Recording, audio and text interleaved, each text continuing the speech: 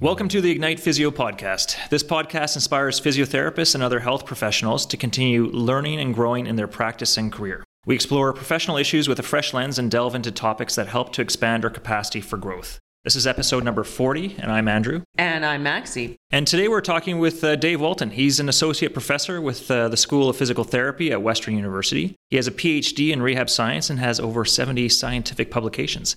He's an advocate for the profession as well as those who live in pain. Last year, he started a project called Physio Moves Canada, which focused on getting input about the current state of the PT profession and the future direction of the profession within Canada. Dave, welcome to the show.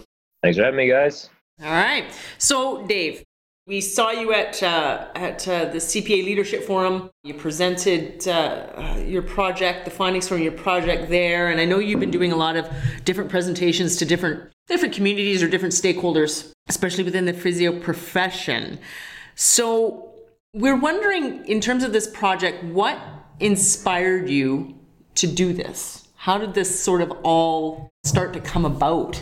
Yeah, that's a good question, because you'd have to be slightly mad to really want to do this, wouldn't you? Well, I'm not quite sure where I fall, probably somewhere in the middle of that. If I sit here in my office at Western University and I like to fancy myself a clinical researcher, I am aware that every day I sit here is a day more removed I get from the realities of frontline practice. So this was an opportunity as I approached my time for a sabbatical from my current faculty position, that maybe an opportunity to get back out and reconnect with the clinical community. Despite a 10-year career as a clinician before starting academia, it had been about 7 years by that time.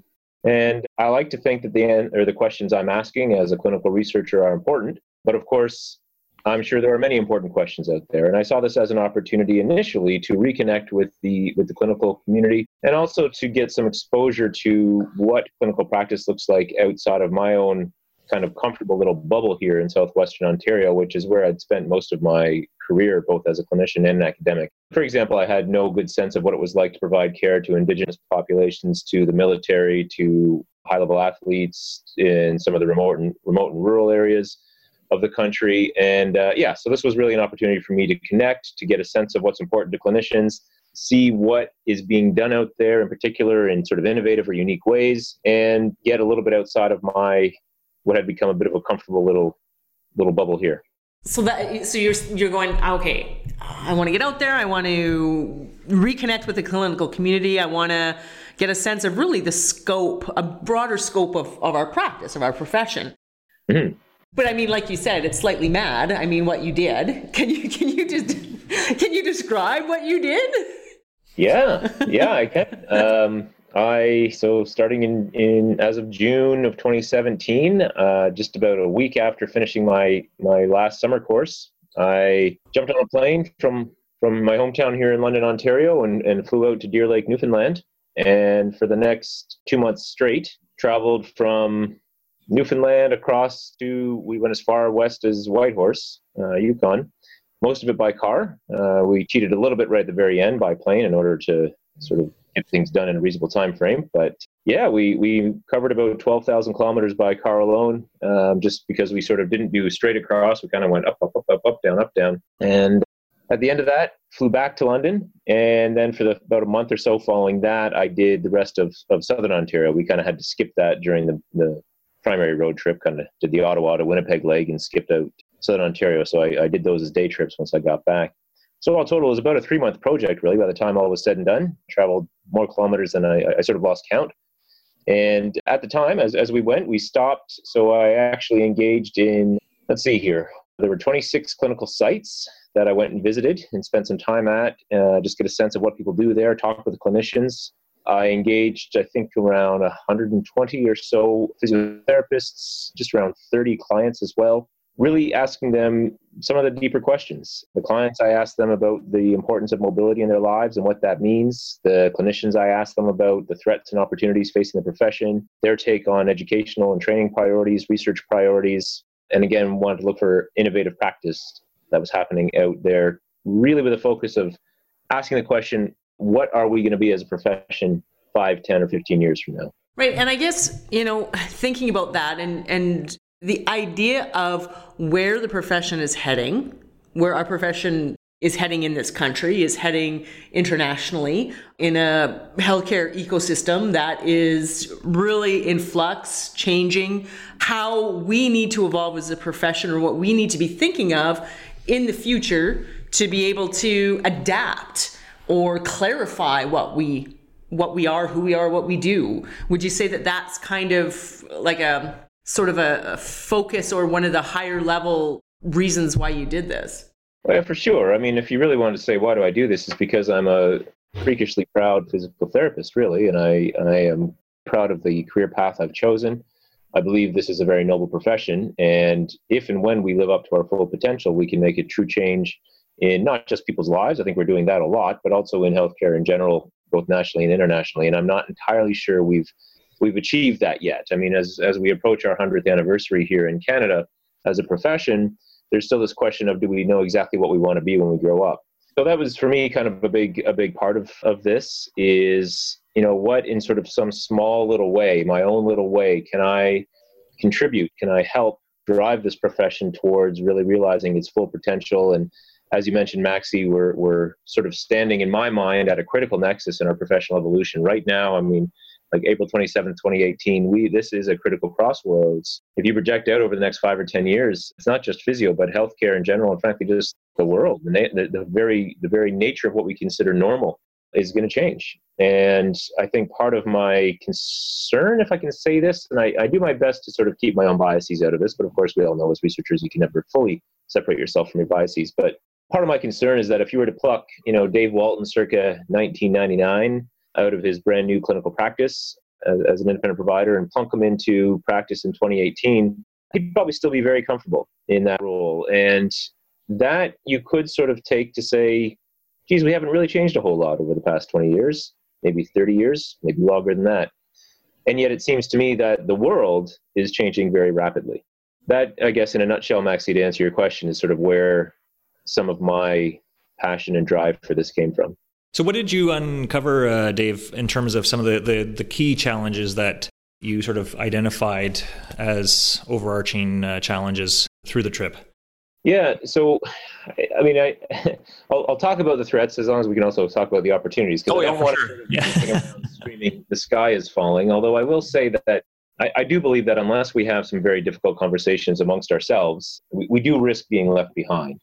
And that perhaps, I guess, to sort of encapsulate the threats is really, that's probably a good way of saying this, is that if we sort of lift our heads from within our own little sphere and survey our landscape around us and see, where is it that people with pain and mobility problems are going? It's not automatically to physio. In fact, sometimes that's not the second or third or even fourth choice. This whole field of managing pain, mobility, whatever it is you think that physios do, is becoming increasingly crowded by not just paraprofessionals, which there are. I mean, right here, I could probably walk within about a 20-minute walk. I'm sure I'll come across a laser pain management clinic or an acupuncture clinic at the university here. So there's lots of that sort of paraprofessional group out there who are, I guess you could say, competitors. But then there's it may not even be people. I mean, artificial intelligence and automation and things like that. I mean, where do we fit into all this? And that's probably when I asked about threats, it really, the biggest thing that came up was branding. And I think that's sort of associated with this, that how do we brand ourselves? Who are we? Who do we want to be? Who should we be? Are we content to continue to compete with the other providers out there who do parts of what we do? There may not be others who can do all of what we do, but truth be told, I'm not even entirely sure most physios know all of what we do. But there are lots of them out there who do parts of what we do. And so if we start to have this conversation, and this is part of the big threats, is that people just had a sense that as a profession, we're not sure exactly who we are, who we need to be. At the time, this was last year, they were concerned that there wasn't a clear direction forward. And I'm not entirely sure that that's been rectified just yet. There were, of course, increasing concerns about not just competitors in the private space, but also changing funding models in the public space. That was really interesting for me, just as a quick aside here, but to highlight this point, as I rolled into Winnipeg 48 hours after the Winnipeg Regional Health Authority announced they were delisting adult outpatient physio. That was just sort of an example of the kinds of things, the kind of clawback, it's those little bits that are being pecked away from our sort of, traditional sphere of influence. And if I was to sort of paraphrase a lot of what I heard, and sort of step back and try and interpret it, it's not that, the bottom's about to fall out and we're all going to suddenly be without a job tomorrow, but instead that over the coming years, if we don't start to perhaps redirect ourselves, reorient ourselves, then it's these little bits that are going to be sort of pulled out of our sphere such that, we risk 10 or 15 years from now finally raising our heads, surveying our kingdom and asking ourselves, where did it all go? Yeah, it's interesting because I think that, if you would get a room of 20 physios and ask, what is our profession or what are we about or how would you define physiotherapy? I think you would probably get 20 different answers, in that conversation. And I think, I just remember something from what you said at the CPA Leadership Forum. And this is certainly not to disparage any therapist or the types of techniques or treatments that they do, but we're still worried about whether an SI joint is mobile, and we're doing STEM research and artificial intelligence, and there's a digitization of the health system. And how are we aware of all of those things? And how do we need to be able to communicate in that kind of an environment? How does that then influence how we can influence the healthcare system? Because essentially, like what I get concerned about a little bit when you talk about branding, and I've said this before, and I understand the idea of we need to have a solid face, right, to what we do, and so that we have some sort of principled approach and consistent approach to how we communicate our value, our value proposition, right? But at the same time, I get concerned that branding also pulls us more inward and more profession-centric versus looking to actually what our mission is as a profession is to help people become more healthy, live healthier lifestyles, and be a part of that for them. So I'm not sure that there's a response to that, but a lot of the branding conversation ended up inevitably drawing comparisons to other professions, as I'm sure you wouldn't be surprised to know. So, chiropractors came up a lot as a group that has actually quite successfully branded itself, if you will, to the point now that, at least we're seeing it here in Ontario, when there are big policy decisions to be made, now chiropractors are being invited to those tables sometimes even before physios are. So they've somehow done it right, I guess you could say. But perhaps there's something we can learn there. Dentistry came up a lot as well in those conversations. And I think that's what was probably the thing that more surprised me the most was the number of times that dentistry was brought up as as an analogy. But when you think about it, it's actually quite an apropos comparison in that, I get up every morning and I brush my teeth and I do it again before I go to bed. And I don't really know why I brush my teeth twice a day. I learned it somewhere as a kid. Probably a dentist told me to do it. I don't think I'm doing it because I have a cavity. I think I'm doing it because I'm trying to prevent cavities, which is probably the same reason I see a dentist every 9 or 10 months, not because I have a problem, but because I'm trying to prevent a problem. That's not what physio has traditionally done, right? We've really only ever had a role traditionally after somebody's been injured or ill or surgically repaired. So I think it was really, that becomes a really interesting comparison, even more so than the chiropractors to me. I get the chiropractors work in the same general space as we do for the most part. And I'm making some broad stroke comparisons here, of course, because I'm talking mostly about MSK, orthopedic rehab, in this conversation. But the comparison with dentists was really interesting.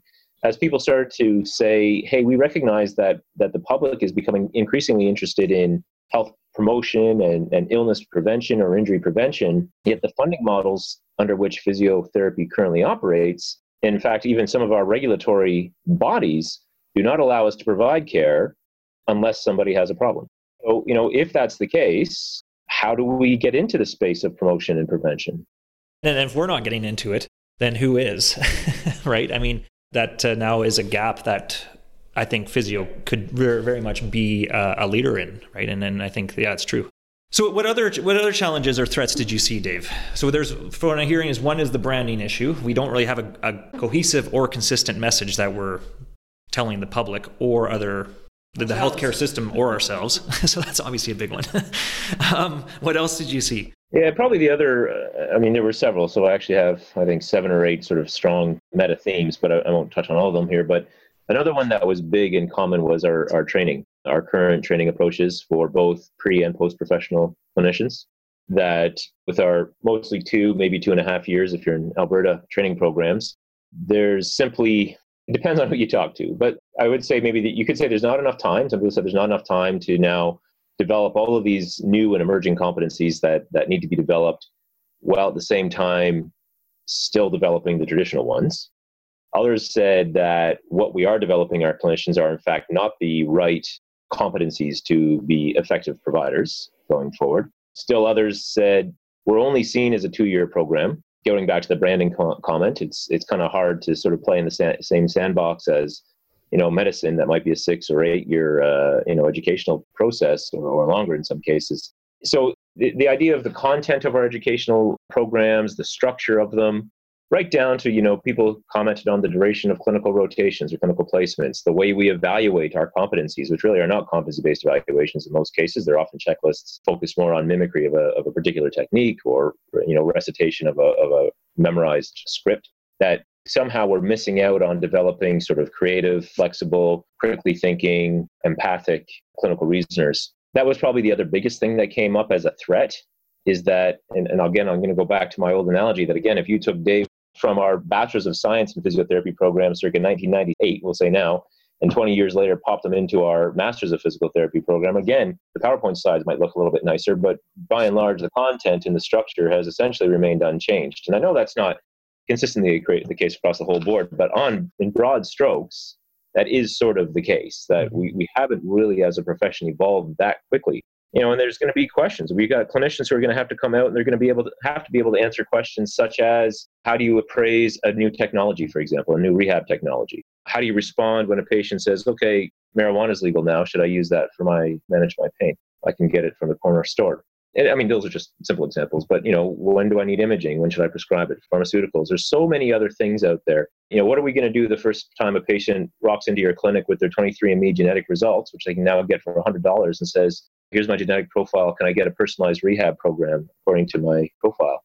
There's evidence to suggest that there's probably a genetic response to things like exercise, and certainly there's genetic components to pain. Should we be able to answer those questions? So lots of that kinds of conversation, that things we need to think about. Again, as a profession, do we think these are important? Are these competencies that we need to develop even at the pre-professional level? And then lots of conversation about the post-professional development landscape as well. And I mean, I'm not sure how much I need to go into that. You can probably guess at some of that, but just the idea that there are relatively few opportunities or options out there for, sort of recognized professional development as far as creating a unique career pathway. And yet, interestingly, we all proudly graduate as generalists from our training programs, meaning that we put a tremendous amount of pressure and focus on continuing professional development in order to sort of start into a career pathway and develop some expertise. And yet that world is completely unregulated. There's no oversight of that at all. So that was another issue that often came up. Yeah, I know, in our courses database in Ignite, I mean, I think we have over 100 courses that are just offered in Canada that are in-person courses. And it's really, I mean, I sort of call it the Wild West. I mean, there's really there's no accreditation. You have no idea the quality of these courses and who's actually doing the instruction, and anyone can put out their shingle and offer a course. Hey, I just wanted to have a quick pause to introduce you to today's podcast sponsor, Sole. They're off-the-shelf moldable insoles, and it's the brand of insoles that I recommend to my patients and have for years. The reason I recommend them is that they're heat moldable by the patient, they've got a great arch support, and they come with options to help with different foot issues. It's really easy for customers to order, and when you refer them to Sole, they get free shipping and 10% off. Make sure to check them out at yoursole.com/health-professionals. That's yoursole.com/health-professionals. All right, back to the show. Good. And I mean, you guys are finally doing something about it, which is to have a reviews platform, which is, I think, a good first step. There are ongoing questions, though. I mean, what CPD is needed in this world? Saskatchewan does a decent job. They've got a centralized CPD manager there, but I think that's the only province that I know of that does that. So yeah, what do we need? What are we missing? Should all of my students, does it make sense that all of my students, before they graduate from here at Western, will have already done their level 1 of the ortho exam system? They'll already done, most of them, their part A of the Mackenzie, and most of them their part A or level 1 for acupuncture and dry needling. Does that make sense? Or what are we creating? If those are that important, first of all, A, should they not be essential competencies? Or B, if they're not that important, why is it that they've already started sprinting towards some unknown finish line before they've even graduated? So we've talked about some challenges, but you also certainly saw a lot of fantastic physios and just how they were innovating and how they were really changing lives of the people that they worked with, right? And so you could just speak to some of the opportunities and some of the good things, the highlights in that way. Yeah, for sure. And I will say this. Like I say, I don't want to be the one running around saying, oh, the sky is falling, we better start training for something else. There are definitely opportunities out there. Now, that said, in order to accomplish or reach some of those, we are going to need to change some of our sort of current thinking. We are going to need to perhaps look for some funding models that will function better. I use the example of prevention and health promotion. But nonetheless, I think these can also be opportunities. In fact, we could even phrase any of those threats as an opportunity. So you look at, for example, shifting funding models. Well, they are going to require innovation. Funding models, especially in a public health system, demand efficiencies, demand effective care and effective outcomes. Now, if we, for example, as a profession, were able to start to populate or create some kind of a clinical outcomes database to show exactly what we can do with people, to demonstrate our value, and I know CPA tried this and it didn't necessarily get off the ground all that well, but somebody will do that right. And that could be an opportunity, which is, as a profession, we're a small enough profession. I mean, we're big, but we're also tight-knit enough to be able to contribute to that. So I guess to sort of go back to that initial question then about opportunities, and I think just to be clear that, any threat could be flipped around to be an opportunity if you're willing to see it. But certainly the funding models piece, some people saw that as an opportunity because we are in good position to save the system some money, to improve efficiencies, to help with things like triage for surgery, to help with things like primary care for issues of pain and mobility. We have for years thrived in a two-tiered healthcare system as ourselves, as physios. We are one of the few professions who really do strongly have a foot in both public and privately funded models. And so we might, maybe we need to stand up and take some leadership in that. Other opportunities included that people recognize we're a maturing academic discipline, that physical therapy as a discipline is now recognized or increasingly recognized. We've got a maturing cohort of master's trained clinicians out there who ought to be, you'd think, more amenable to sort of critical thinking and appraisal of new information. So maybe we can use that as well. We've got a lot of public discourse and just a changing consumer sort of focus and priorities around things like non-pharmaceutical management for pain, for example. That's sort of a current big discourse. But, the exercise as medicine movement is sort of helping there as well. And again, people are becoming more interested in relying less on medicine and more on non-pharmaceutical, non-medical approaches that we could lead in. Others recognize that the time is now. The time is right for educational reform. I mean, if a threat was we don't change our educational standards now, then perhaps the opportunity here is let's do that. And we have the chance. There has been a new essential competencies profile just released. There has been an increasing number of accredited physical therapy assistant programs. So that might be something that we sort of start to tap into a bit more. We've got a clinical specialty or specialization program. Maybe that's something that needs to be fleshed out a little bit more, made it a little bit more accessible to people so that we actually have specialists and such, in the same way that if you need to engage with a physician, if you should go to an endocrinologist or a psychiatrist. Most people know the difference between those two. Could we not do the same thing in physiotherapy? So there's some thought there. And then the last one that people recognize, and again, keep in mind the context was 2017. There was some change in leadership at the National Association level.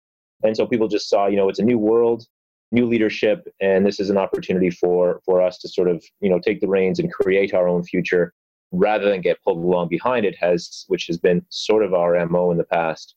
One thing I thought was really nice as an opportunity was if you look across the global geopolitical climate, boy, it seems like the world could use some sort of humble, rational, kind, empathetic providers, and maybe we're the ones to fill that role.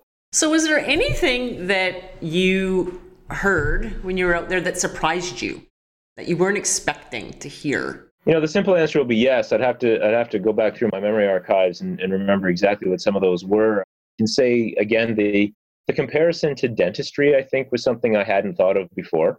So that sort of thought, that kind of makes sense. What would it take for physios to come into elementary schools and teach kids about, maintaining their physical health in the same way that dentists come in and teach kids about maintaining their oral health? Geez, that'd be kind of interesting. The real thrust for primary care as physio, I don't know if I was surprised by that, but it was interesting to see how many other clinicians also share that as a priority. is true primary care, where literally you walk into your family health team or whatever, and if you have a weird sniffle or a rash or something, you turn left to see your family physician. But if you have a pain or mobility problem, you turn right to see your family physio. Seems to be a lot of push for that. But I will say that probably when we talk about surprise, it was almost more on the personal level. And I'm not sure if we're going to talk about sort of how it's maybe affected me personally, but I can say I came out of this project as a different person than I entered it. And I have to think that's a pretty good outcome for any research project. And the thing that probably touched me the most was the time the time I had the opportunity to spend on our Indigenous and First Nations reserves and communities here in Canada. And really, I would say honestly, for the first time in my life, I mean, I'm not sure if people are seeing video, they probably won't, but I'm a middle-aged white guy. I'm probably the target demographic for most marketers and things like that. And one of the least stereotyped against demographics, I suppose, in the world. And, to really engage in deep conversation with some of our Indigenous community members and really learn about their experiences, understand more about the way they react or think about Western medicine, hear from one in great detail about her experiences in a residential school, and also to have seen what true poverty looks like, which is, again, I think, I've lived a somewhat blessed life to that extent, and yet to walk into somebody's house, and in fact into somebody's bedroom, who these people don't know me from anyone else off the street, and they've welcomed me into their homes and their bedrooms to talk about, in my mind, talk about mobility and physiotherapy. And what I found is I actually got more out of that. And I think I left, I left having learned more than they would have for sure. I guess that's why I was there. But despite many people, and sometimes having nothing, still making sure we left their house with something, and just being so generous and being so open and warm. And truth be told, even when I talk about it now, it still gives me the feels just a little bit, because I would say I was so largely ignorant about many of these communities before I started that I guess you would call that a surprise, something that changed me. Just off on a tangent, in some related work that I'm doing right now, there's always high level talk about being inclusive and including different communities and Indigenous communities and peoples, and whether it's Indigenous communities or LGBTIQ, or now it's an aging population as well that can be. I don't like to go into talking about marginalized populations, but populations are groups of people who maybe have not received due attention for specific reasons, and that you've had this experience, this transformational experience where, we have the Truth and Reconciliation Commission come out and say, in terms of a call to action to collaborate with Indigenous peoples, and not just in face only, not tokenistic, but really engaging with them to include their ways of knowing, to include, in terms of research, methodologies and ways of knowing that are implicit to their culture. And that it seems like there needs to be some sort of real, true recognition of that, and how that, even, we're talking about training programs, how does that influence our training programs when we're talking about we need to be a more inclusive profession. We need to think more inclusively, and we need to be able to see health from different eyes, from different communities in their eyes, from within their own communities. I learned about the term two-eyed seeing, which is something that they often use. The idea of sort of looking at issues, not just health issues, but any kind of global issue, but looking at it through both traditional First Nations view, as well as perhaps more sort of Western Eurocentric view, and just how looking at things from both sides at the same time can sometimes result in more innovative solutions. So was there anything that you thought you would hear that you didn't hear, or that you wanted to hear, you were hoping to hear? I'll tell you, the thing I was most happy to hear was anytime people started talking about issues around funding models and access, including in Winnipeg. So I rolled in expecting to get a lot of vitriol about, people have just been handed pink slips, they're going to lose their jobs. And certainly people were unhappy, although they were rational about it. And I thought what was heartwarming to me, if you will, as a madly passionate physio, was that what they were most upset about wasn't that they were going to lose their jobs, but was about how their patients are going to access care. And that to me sort of speaks volumes about what I love about this profession. And while sometimes it drives me a little bit mad that we're sort of very quietly competent, we're very humble, we're very altruistic, we occasionally sort of relish in the martyr role, which is probably hasn't really served us well from an advocacy perspective in the past. But I also love that about this profession, and I saw that on display. So I was happy to see that. So Dave, you've done a number of different presentations, Leadership Forum, Alberta's conference. What's been the reaction from people that you've talked to and presented about your trip and about your findings, and what sort of has been the outcome of that? Yeah, it's been quite interesting because, as you can imagine, it's not always a super happy message to deliver. as I'm talking about threats and things like that facing the profession, and saying that we probably really do need to change here. We need to have some hard conversations. There are some things we're probably going to have to let go in order to refocus our efforts towards things that we can grab onto and do well. And you never know how that's going to go over. I will say so far the response has been overwhelmingly positive. In fact, standing ovation at the CPA Leadership Forum, which was pretty nice to see from some people anyway, because that's the group. If anything, that's the group is the ones who really should be taking most of this to heart. They're the ones who are meant to be leading our profession, hence the Leadership Forum. And I could see it would have been easy for them to get quite upset about some of the things that I heard, but they weren't. Like I say, it was overwhelmingly positive, and that's been my experience now. I've done this talk several times.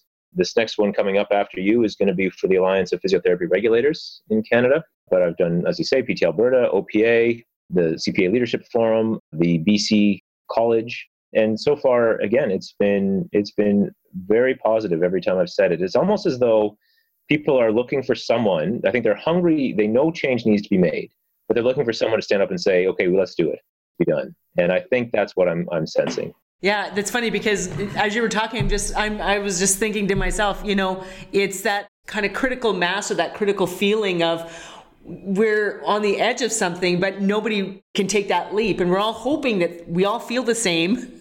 But then, it's great to know and to get that sense, from around the country that, yeah, actually we do feel that we need to change and it's time. And there are opportunities and there are people who are willing to do the work to initiate that change, to spearhead it. Yeah.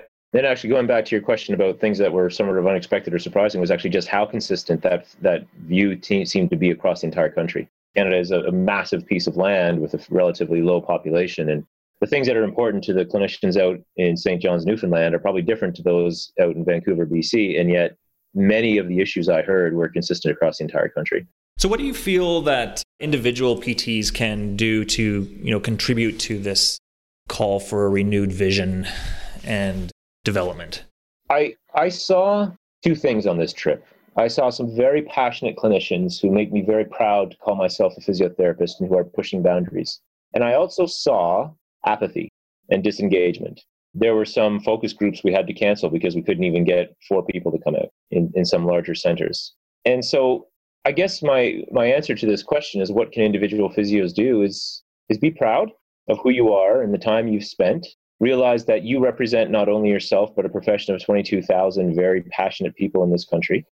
Don't be afraid to make a little bit of noise. Again, I think the profession just sort of has naturally attracted people who do tend to be a little bit more quiet. And again, very admirable traits at times. But we need to toot our own horn from time to time because we've got some great things to say, some great things to offer. And let's do it. I would encourage people to get involved in their professional associations as much as they can. Take a look at conferences that are put on. I mean, I've now been to the provincial conferences of most associations, and they're always tremendous. And yet they're not always well attended. It's interesting. You always see the same sort of handful of people at every one. Anyway, I've seen that even just traveling around doing some teaching as well. It's often sort of, it's a small group of people who are sort of engaged in trying to push this thing forward. I would just encourage people to really look for opportunities to get involved. It doesn't have to be nationally or even provincially. It can be locally. Talk to your media, really tout and blow your own horn of the great things that physiotherapy can offer to your community. And let us know. I mean, let people know when you do that. Put it out there.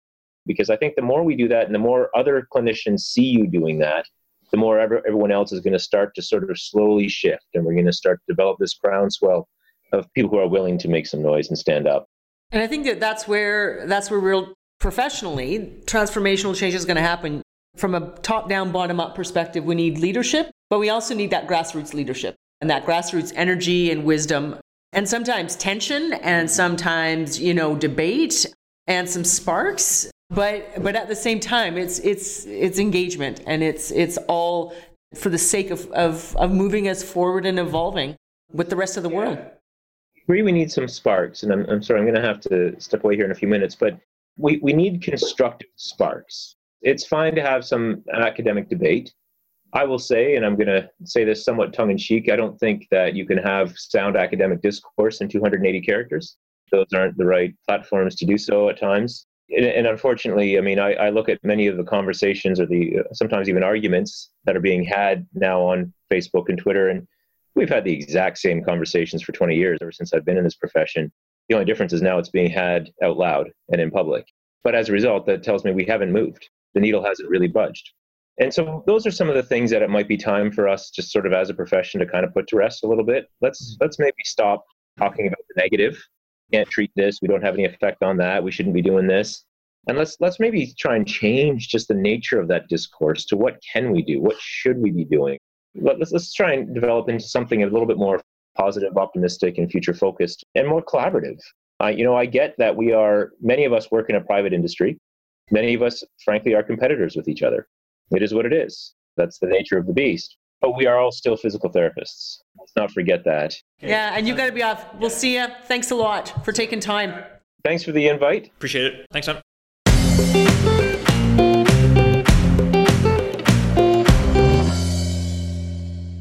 Well, I hope you enjoyed the episode. It's great having you on the show today.